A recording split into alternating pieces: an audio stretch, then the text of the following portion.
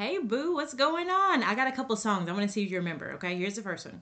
8675309. Do you remember that one? Yeah? Okay, I got another one for you. See if you remember this one. Let's do okay, I'm ready. 281-330-800. Yes, you probably remembered foe or four as the fill in the blank to that. Okay, I haven't heard that song in like probably over a decade, right? But we remember those songs because it takes us back to like maybe a moment or an era. It's a story. There's some chunking going on. There's all kind of good stuff in here. So today's show is all about different types of memory and how they affect how your child learns letters and sounds and so much more. Let's dig in, girl. Hey, Mama. Welcome to Keys to Kindergarten Readiness. I'm Shannon Ali, daughter of the king, wife, mom of three littles, and kindergarten readiness expert. I've been where you are. You know your child can excel academically, but you don't know what or how to teach them with your super busy schedule.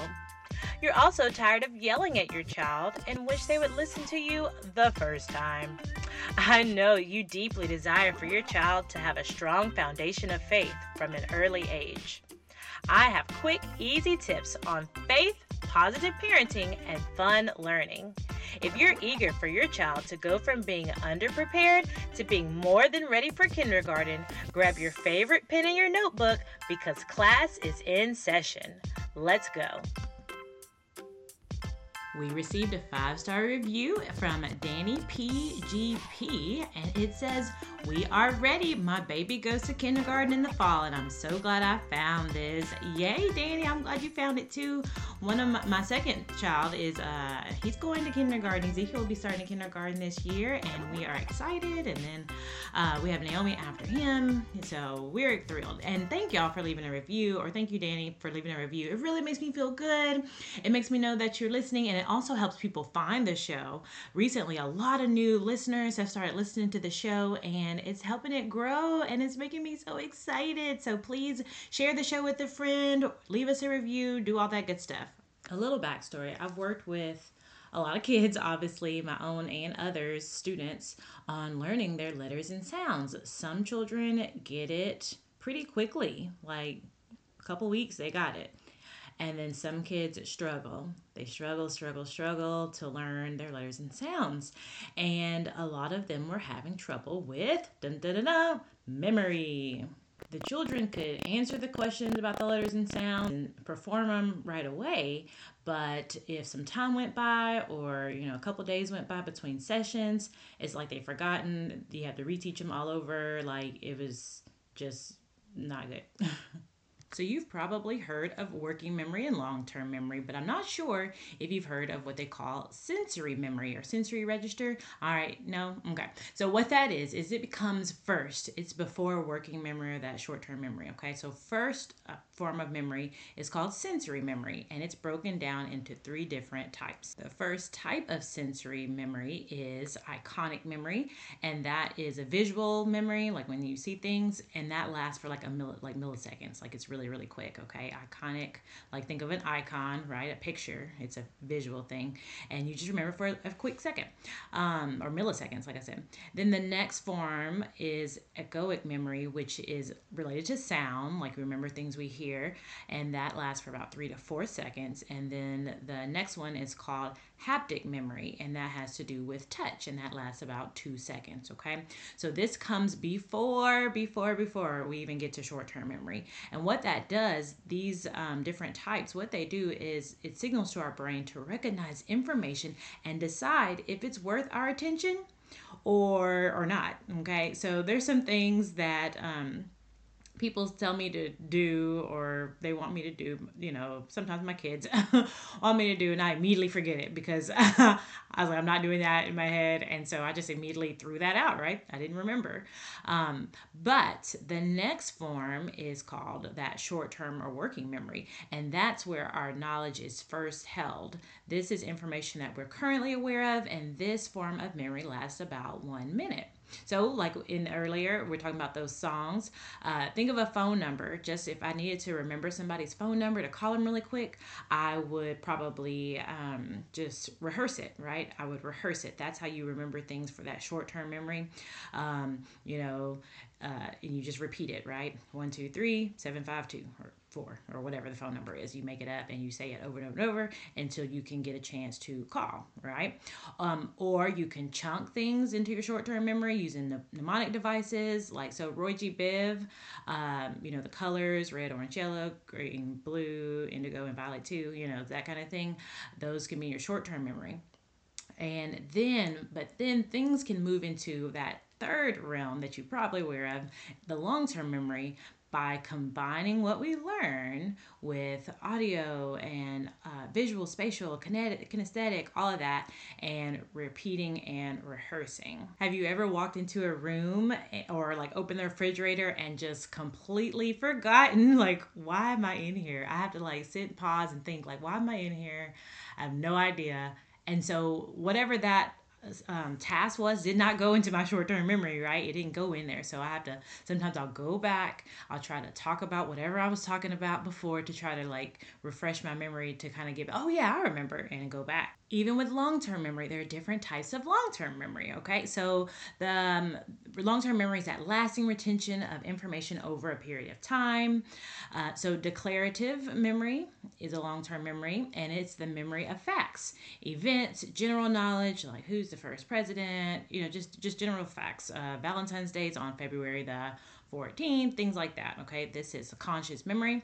The next type of long-term memory is going to be episodic memory. So think episodic, episode is in that, and this is also a type of declarative memory, but it's specific to personal memory of events, of places, of experience. Okay, so for a child, it might be like what happened at recess. They can remember that, like if some special thing happened at recess, or maybe like field day event. They remember it in their long-term memory.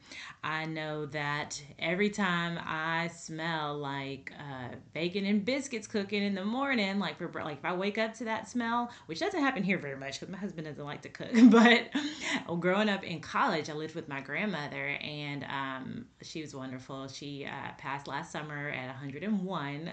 What a blessing. And but she would cook breakfast like every morning almost, and it just brings me back, right? And that's some smells, bring you back, and different images, that kind of thing. So semantic memory is another type of long-term memory, and that's memory of information that you've learned but maybe you didn't actually experience yourself. So an example would be like doing a timeline of the Great Depression. Like you weren't there, but you're able to remember it, based on the stories that you've read, things like that. And so basically what that is an understanding, being able to connect it to something meaningful or related to your own personal experience. Okay, so Hurricane Katrina happened here. I remember it. I wasn't in New Orleans, but I remember it. My children were not born yet, okay? And so they've heard us, share stories about what it was like. And so that's kind of more into their semantic memory.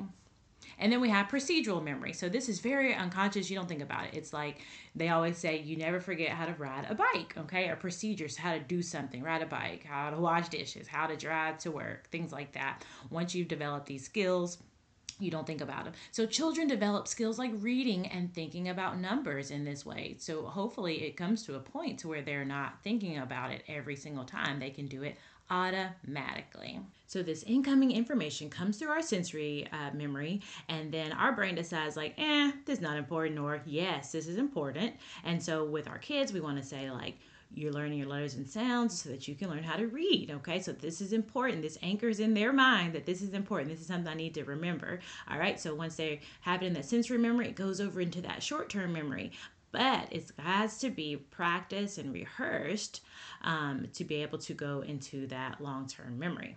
The first step to enhancing your child's memory is to help them learn to visualize, okay? So there's been studies done that pictures stick in our memory more than like sounds, okay? So, and they say this is possibly from, like, I guess, old time, safety for foods, being able to remember, needing to know, like, to remember, like, is this a safe berry to eat, an unsafe berry, whatever. Okay, so with letters and sounds, the best way to do is to connect the letter with an appropriate first sound. And what I mean is that, so like I usually do, the A says ah, and I do an alligator hand, and I do a picture of an alligator because that starts with ah. All right, so one I don't like, I see on a lot of mats or just letters and sounds thing, is they'll have X and they'll have a picture of a xylophone. Like, that is not good, because y'all, that's not in xylophone. The X is saying zzz, right? So if we're trying to teach them their letters and the first sounds and letters, like, you have to actually have a good picture representation. So yeah, so I use the A says ah with an alligator. So whatever it is, it's fine, but it needs to be correct. Okay, so that's going to be your first step, connecting it with a visual, because we learn in pictures. Number 2, you have got to create some kind of connection, even where none exists, okay? You can make up a story with this, or you can actually pull on something that the child already knows. So 2 sermons, okay? So I remember I listened to a sermon before, was bored out of my mind, and immediately after the sermon, I remember squat about it, right? I know that's terrible to say, but it's true. Okay. On the other hand, I listened to another sermon, y'all. I really like Dr. Eric Mason. I listened to another sermon by him, and this was actually a couple weeks ago, and the sermon was called Barrier Breaker Sacrifice. I remember he started the sermon off with a story about Kobe Bryant and how he used to sacrifice. He used to practice before practice, after practice, during practice, all the time, and he was really dedicated to his craft. And then Dr. Eric Mason went into scripture, and he talked about how Abraham and how he was willing to sacrifice. I remember details about the lesson, okay? And that is because Dr. Eric Mason, he connected it to something that I can relate to or that I'm familiar with. All right, that background knowledge. So when teaching kids their letter sounds, I like to make up stories that go along with whatever that we're doing. It helps to just tie, and it's fun, and it helps them to remember it. So for example, if we're working on like our fraudulent capitals and we're doing sounds, if you're not sure what I'm talking about, fraudulent capitals, go check out the handwriting episode and learn more about that. But anyway, a little story I made up is, once upon a time there was a fish, and I have a picture of a fish, and I do the little motion, and we talk about that, and an elephant and a duck. So that's my E sound, my D, and I have that. They were popping gum and playing basketball in the rain. Man, said the elephant, I smell something with my nose. I am hungry now. He ate a watermelon and said, mmm. So I've actually, if you don't know the fraudulent capitals, it's going to kind of sound crazy, but I've gone through F, E, D, P, B, R, N, and M in that little silly story. They have a visual of it. We're saying the sounds, and it's just connecting. So you have got to make some memories with those letters and sounds. You could do this with, maybe we do these letters in sand, we do these other letters in shaving cream, something like that, but you have to get it to stick. Before we get into our last tip for the day, I just wanted to let you know that I'm not sure if you know that I'm in a podcasting class, because I want to be a great podcaster, great teacher for moms all over the world, to help them get their children ready for kindergarten. And so one of the homework assignments I have is to have 5 coaching calls. These are free, y'all. Free, girl. They're free. All right, y'all. It costs like a couple $100s to meet with me, like in person, like here at the clinic. But this is not that, okay? I'm just doing it for free. I can answer whatever questions you have. We can just talk through things. If you have some concerns or you just want some more feedback about what to do with your child, I can do it with you for free, okay? It's a Zoom call. It can be 30 minutes to 40, about an hour, 30 minutes to an hour, and we can do this on Zoom, or it can just be a complete phone call. We don't have to see each other, that kind of thing. I know you probably got a lot going on. I got a lot going on. But if you just email us at keys-to-kindergartenreadiness.com, That is not it. It's keys-to-kindergarten-readiness@gmail.com. That would help me out, y'all. Nobody has called yet. What's wrong with y'all? I promise I don't bite. I'm really cool. Like, it's not going to be weird. It's going to be fine. Like, so super informal. All right. So please help me out with that. I have 5 of those to do. Okay, our last step to helping your child with their memory skills and with learning letters and sounds is number 3, to use repetition and review. But you need to do it the smart way. Okay, there's a smart way to do this, a better way to do this than just, drill and kill. We want to do that, but we want to... we long-term memory, we do eventually start forgetting things. So for example, last night actually, me and my husband had a home date. Well, no, it was actually, we got to go out. It wasn't home date. It was out date. My kids were at the grandparents' house. And so I've been wanting some ice cream for a really long time. And we were at Dairy Queen, and I thought I saw one of my former high school students working in the back. And I immediately thought I recognized her face, right?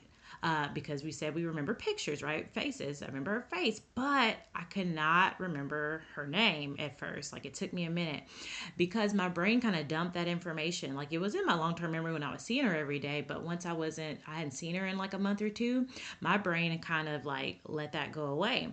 So it dumped it. I had to really think about it to bring it back to my memory. So the last key is that spaced repetition. Okay, spaced repetition. And what that is an evidence-based learning technique that's usually performed with flashcards. You don't have to do flashcards, but usually it's performed with flashcards. And that newly introduced and more difficult flashcards are shown more frequently, while older and less difficult flashcards are shown less frequently in order to exploit the psychological spacing effect. Okay, and so like what that means is like, okay, if your child already knows the letter A says add, like you don't need to keep drilling them on that one, like not as often. You can still bring it up sometimes, but like if they have a lot of trouble with E and E, like you'll that one will come up more often. You will maybe do the difficult one, E, and then you'll do like 3 other letters and you'll bring E up again, and then you'll do 2 or 3 more letters and you'll do E up. You have to bring it back, okay? But that A won't come up, but it maybe once every 10 showings, all right? So the use of spaced repetition has been proven to increase the rate of learning. So for example, think about it. If you work out every day, like if you're doing some mild workouts, like that's okay, but like they usually want you to do it like every other day, right? So those muscles can break down and they can grow together, okay? It gives your brain just a different way of spacing things out and growing and learning. So just spaced repetition and just alternating how often and how frequent you are targeting those certain difficult sounds or letters and all of that. So the key takeaway today is to make sure the child knows why they're learning it, make it important so that it goes through that register, and then to put a picture with it so they can visualize it, a good picture with it. Number 2, to be sure that you are connecting it to some sort of story or memory experience for them. And then that last one is to do some spaced retrieval training. So y'all, this was a longer episode. Sorry, I don't know how that happened. But anyway, if you're still listening to this, go you. I'm going to put a link down in the description of a little video of me going through like one of those little stories and just, something you can start doing with your child. Alrighty? Dear Heavenly Father, we just thank you for this day. We thank you for each mommy listening to my voice. And I pray that they would take these tips on working memory and getting these letters and sounds into their children's long-term memory so that they can become strong readers of your word. In Jesus' name, amen. Okay, I love you, Mama. And so my mom was like, were you shouting me out? So this time I am. Agnes, Mommy Agnes, I love you, Mama. I love all of you mamas listening. I hope you have a wonderful day. To God be the glory. Did you learn something during today's show? I really hope so. If your answer is yes, you owe it to yourself to join the Keys to Kindergarten Readiness Facebook community. Guess what? It's absolutely free, and you get to connect with other like-minded sisters in Christ who are on the same journey as you. They're raising their children to be smart, independent preschoolers who love Jesus. And lastly, I have a favor for me. If you enjoyed the show, please, please, please write us a review. It's really quick. It'll take you less than 30 seconds. And it's the way people can find out about the show and keep the free tips coming. Okay, have a blessed day.